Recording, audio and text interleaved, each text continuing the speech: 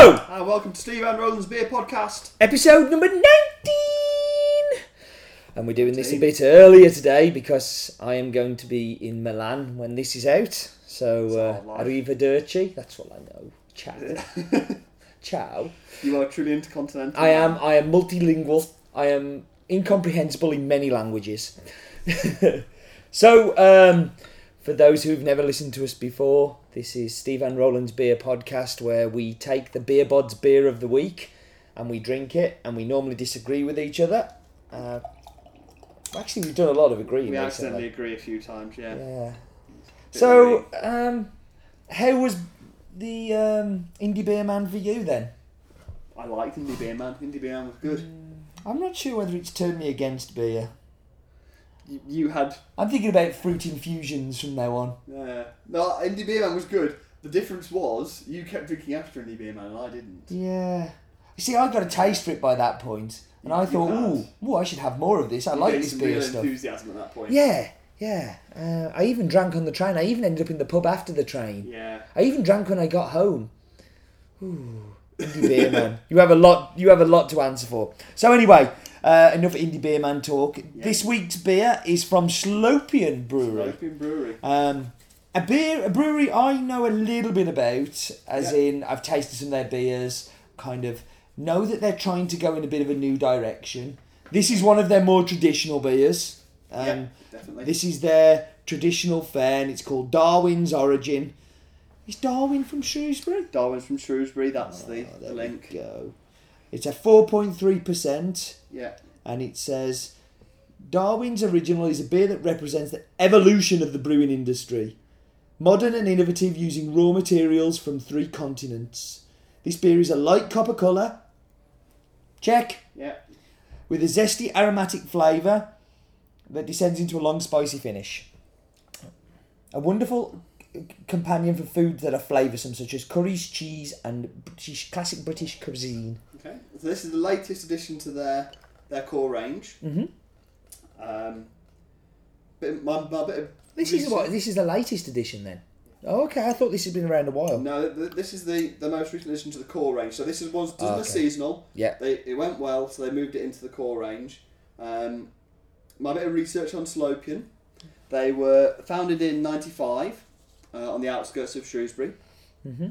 They've expanded twice, so they now do over 80 barrels a week. Okay. Which is a lot of beer. Originally, they started out doing Weiss beers and Alt beers, so continental styles. Yeah. They then decided that to be commercially successful, they had to go more traditional mainstream. Okay. So they started doing things that are a bit more drinking, easy drinking bitters and session beers. Yeah. More recently, again, we've seen a few interesting stuff from them. So we've seen Vertigo, which is a black IPA, and which was very good. Which was an IPA, and Boomerang we had, which was a very nice IPA. Boomerang is one of my favourite beers of last year. It was one of the biggest surprises because I'd heard of Slopian, but only really heard them in and I don't mean this disparagingly, but in a Titanic kind of way. Yeah. Does that make sense? I mean, they both started around about the same time. They're both readily available in supermarkets. Yeah. They both have very similar style of beers. Yeah. So I kind of went, yeah, that's what they are. But Boomerang was like, whoa, hang on a second, this is a big brewery doing something a bit different. So that's, in theory, they're kind of like their smaller bottle kind of experimental testing part. They've actually got a new brand for that now, which is Blackwater Brewery. So Boomerang and Vertigo now fall under that. Mm-hmm. I haven't seen anything branded as that as yet. So that must be super new because we didn't have the...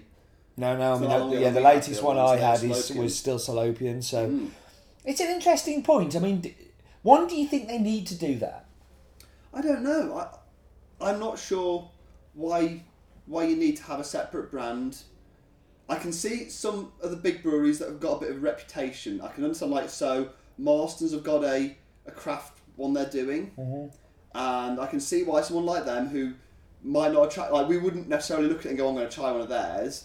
So I have a brand that looks different. I can see why they might do that. But you say that. That's not Slopian. You say that we tried the Slopian, even though they were a bigger brewery, and we tried it and actually we went, this is really good. Yeah. Isn't this good that not a macro brewery, but a slightly bigger brewery, Yeah. is doing something really tasty. So I think. But that's for me. That's exactly what I mean. I don't think Salopian have got that reputation where I would instantly look at them and think, "Oh, I won't try that." Yeah. I can see some of the other brewers might, but for me, I wouldn't have put Salopian in that kind of. You see, category. but I'd be willing to try it. as I already said, I kind of put Salopian in that Titanic kind of part, and I would love Titanic to do something like what Salopian have done. I actually think more highly of Salopian as a brand now. Yeah. Because they did that, as well. And I think there's what you run the risk of doing of changing the. I mean, I don't know. It could be right, but changing the name of the key ones doesn't have that positive glow on this stuff. Which, I mean, we should talk about this beer. The one thing I was going to say before we go on is that the other thing about the Vertigo and the Boomerang is they were branded very differently. Yes. So we should talk about the bottle. Oh yeah, yeah. What do you think? Because those ones have got a really nice. I really like the craft styling bottles of the Vertigo. So this is a 500ml bottle first of all instead of 330. It's 500. I think it's horrible. Yeah, I'm not a fan either. Sorry, Salopian, yeah. But which is the thing, so I think they're craft ones, or their experimental ones, whatever you want to call them. I thought those were lovely. Those made Should we really call them their lovely. tasty ones? Tasty ones. No. I think the label's a 3 for me at best. Yeah, I'm going to go they with had you. an attempt. I like the Darwin thing. I like it when it talks about things. I like the idea. Yeah. I don't like the execution. No, exactly. Yes, I think we can agree on that one. So yeah, we should look at this beer. So this is a golden ale. Yeah. Mm-hmm. Now we can do the test here. Our favourite test is: would I be happy if I ate Wetherspoons? Well, actually, I did. Last time we were in Wetherspoons, this is what I got. Oh, okay. And I can tell you, I was reasonably pleased. I wasn't excited or thrilled, but I thought, I'm on a winner here. Yeah. No, I think I would be with you. I think if I did see this in a normal pub, or even somewhere like the Greyhound to go to or whatever, a real ale pub, I'd be quite happy at this. This is there's enough interesting hoppiness going on. There's some kind of zing in there. It's well structured. It's quaffable. It's 4%. It's. I like the fact that the malts are nice and clean and simple, and then you get to really enjoy all that hops there. Yeah, it's not bottle conditioned either. No, it's got a nice aroma, like the smell on it. It has. It's a very solid, nice beer. I'm not upset by it. I'm not amazed by it. It's pretty much what I expected it to be. I think for its style, it's got a lot of flavour without being kind of out there challenging. Yeah, again, this is one where I feel like I quite happily sit and enjoy a glass of it without overthinking it, but there's lots of flavour in there. It's a definite quaffer. So I guess we should get to our bottle top rating. Your bottle top rating on this one, Mr. Glue? I'm actually enjoying this a little more than I thought I would. I think it's better bottled than it was draft. In fact, the draft lacked a little bit of fizz. It was kind of a little bit, and that could be how it was kept. It could be how old it was or whatever. But this has got a nice effervescence to it. Yeah. I think you're going to have to go first while I ponder again. Okay. Well, I gave a 6.5 to one that I thought was okay, but didn't, and I actually think this is a bit better. So I'm going to give it a 7. I think a 7's been generous, but it's not been too, I think it's actually where it deserves to be. It's a good solid. I would quite happily have another bottle of this. Would I go and search another out? I don't know. But if it was in a pub, definitely would have one. I think, horrifyingly, I'm going to have to agree with you, and it's 7 for me. Wow, that's 2 agrees that we have. What's going on? So, I saw on Salopian's website a phrase, and I want to get your opinion on it. Okay. So, under their section about beer styles, they say Salopian beers have a distinctive style. They are full-bodied, aromatic, and well-balanced. Does that mean anything? No. Aromatic of what? Balanced compared to what? Full-bodied. Full-bodied compared to... I mean, these are these not all basically good things about beer? How often do you say, I really like the fact that this beer lacks body? Or I really like the fact there's no aromatics here. Yeah. Or, it's really unbalanced, that's great. There are some breweries who say things at the front that give me information. Like the Weird think Beard this one is is their never known under hopped. Well, I know I'm gonna get there. Okay, but do you think that's just because again of their size and maybe making something into a smaller brand they can have a clearer message? I'm in two ways with it because I kind of sometimes think it's cheating a little bit with the smaller brand, but sometimes it does help you to have a much clearer message, and that's where somebody like Weird Beard will excel. No, because they've they know exactly what they want to say and how they want to do it, and there are no limitations to that. And obviously for some of these smaller breweries that works like with Kubler, when they've just got the 1 barrel plant, they can do what they want to do. Obviously, if it works for them, and they can. It's they funny can sell that it, it's make funny money, they can and they haven't, but like but yeah. And these guys clearly have got going for a more. Do you know what I mass think? market as well. I think at this place there's one or two guys who are a bit excited about beer, and they're working for a bigger brewery, and they've said, "Let us do this, let us play." And I think they haven't realised quite how big that market is, and that for me is probably why this brand's come about, because all of a sudden, actually, they've realised this is a big, growing, emerging market that is really good to be part of. I just think it's a shame that they didn't have the kahunas to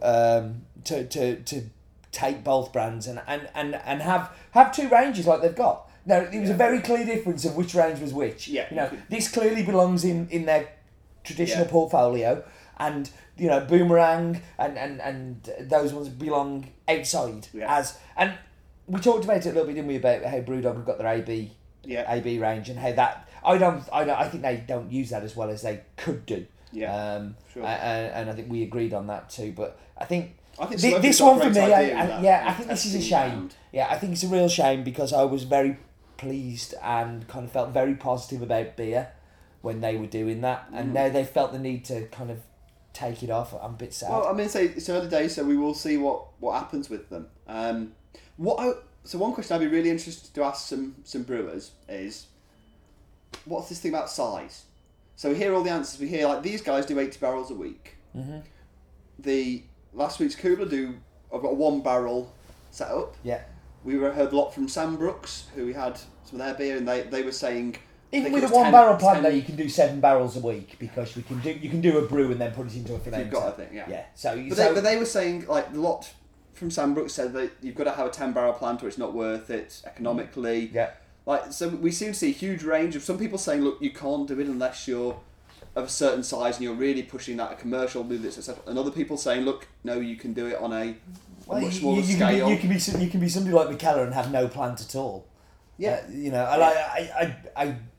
I think and also then it comes down to price. And if you have something that's amazing, you can do 1 barrel and just charge a lot more for it. And that's the thing, is pushing the boundaries of what people will pay for beer.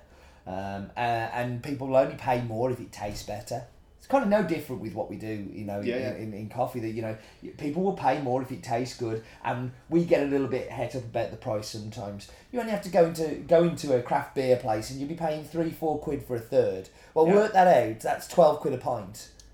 Like, you can make money at any point, but you've got to have something good to back it up with. Yeah, I'm happy spending the amount I spend on beer. I don't want to spend less because actually I want to buy from interesting little breweries and who do a great job. And I know they put in lots of hops and lots of good quality ingredients. I think we both bought it. We're quite happy. We're not wealthy people, but actually we're really happy to pay more for something that tastes good. Yeah, and if you're feel like you're getting value for money, that's what matters. But what happens is those companies have to remember their niche. Yeah. Like, they will always be niche, they will always be small, but it's about whether you want to be a big company or whether you want to be a good company. And the idea of growing the company regardless, or whether you're happy with the size you are. Exactly. But yeah. Anyway, now we've got... I've been nursing this little bit left in the bottom, so I think we are officially done.